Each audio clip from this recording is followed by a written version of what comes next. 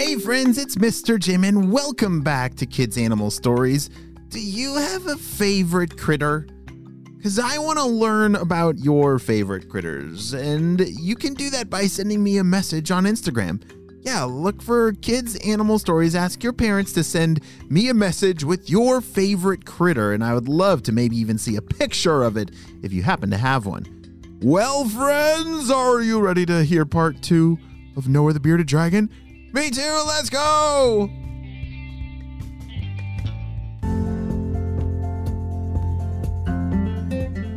On the last episode of Kids Animal Stories, Noah had just found his favorite, most delicious snack in that berry bush, remember? He was pretty excited about the thought of filling his tummy with all those delicious berries. Well, then that is when that sound of a dingo nearby really scared him, and I can understand why, and he dove underneath the berry bush. Let's find out what happens next. As Noah started scanning his eyes back and forth, trying to see where that sound came from and if there actually was a dingo close by, and then he saw one. A real dingo, walking right towards him. I thought I smelled a nice juicy lizard walking through here. You must be lost because this is my home. Oh!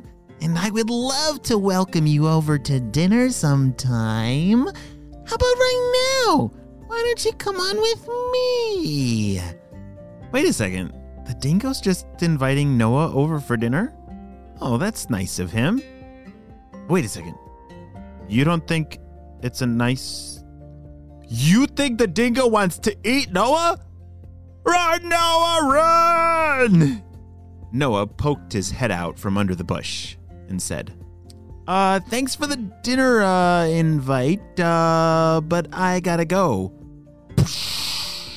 And just then, Noah did one of his cool moves of sucking in all that air, making himself extra puffy, big, and pointy, and opened his mouth.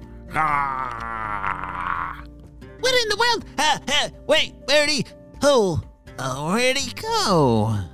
Noah's trick worked. He startled the dingo just long enough to run up a nearby tree. Thank goodness Noah has some super duper critter climbing skills, right? Yeah, bearded dragons have really sharp claws on their fingers, which are amazing at climbing trees very, very quickly. As Noah reached the highest branch that he could, he turned around and looked down at the ground. The dingo was staring right up at him. Oh, you wanted to do our dinner date up in the tree. Perfect, it'll be like a little tree picnic.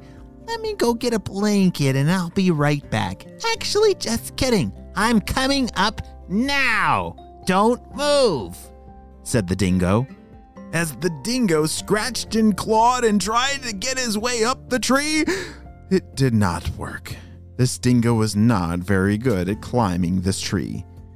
Hey, come on down now. This is ridiculous. I thought we were supposed to have dinner together and you just had to go run off. That's so rude, said the dingo.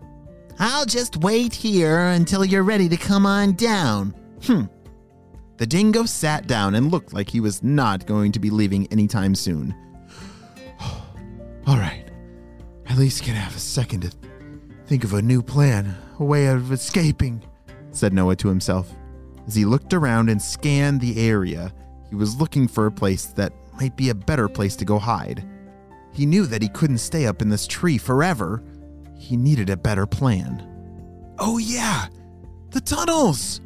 The tunnel's gotta be close to here, said Noah. Oh yes, you see there were some tunnels that were very, very old, made a very long time ago, that had connected a whole bunch of different bearded dragon nests. You see, when they lay their eggs, they dig a hole in the ground and bury their eggs in a burrow. Well, a lot of those burrows just over the years became connected. And that might be a perfect way for Noah to escape that hungry dingo. All right, you just gotta sneak down the back side of the tree without him knowing. Noah had been up in this tree already for quite a while now. The dingo was starting to get a little sleepy. The sun was starting to set, and the dingo started to yawn.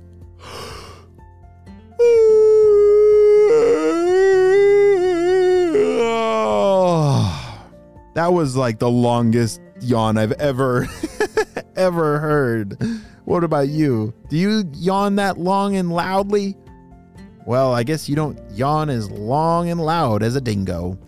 Noah knew that big yawn was a great time to sneak down the back side of the tree, because as the dingo was yawning, its eyes were closed.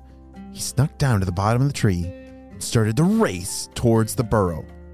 Hey, come back here. I want to talk to you about something. The dingo took off running, chasing him all the way as he dove into the burrow. And the dingo was unable to follow inside because the dingo was way too big for that burrow underground. Aw, man. Well, if you change your mind, just come on back and I'll share some of these berries with you.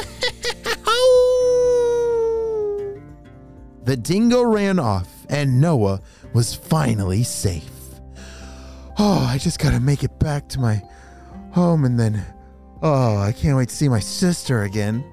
As he ran through the burrows towards his home, he popped out on the other side, back where his home was. Noah, there you are. I was getting worried about you, said his sister Emma. What happened over there? Well, I don't even know how to explain it, but basically, you were right, Emma. There's real dingoes over there, and even though there's delicious berries, I could really go for a lunch without a dingo trying to nibble on my tail, even if that lunch is some ants and beetles. Emma and Noah laughed together. She was happy to have him home, and he was happy to still be alive and not eaten by that hungry dingo. I think he learned a valuable lesson to trust his sister, because she loves him and is always looking out for him. And I guess ants and beetles are still yummy for a bearded dragon lunch. The end.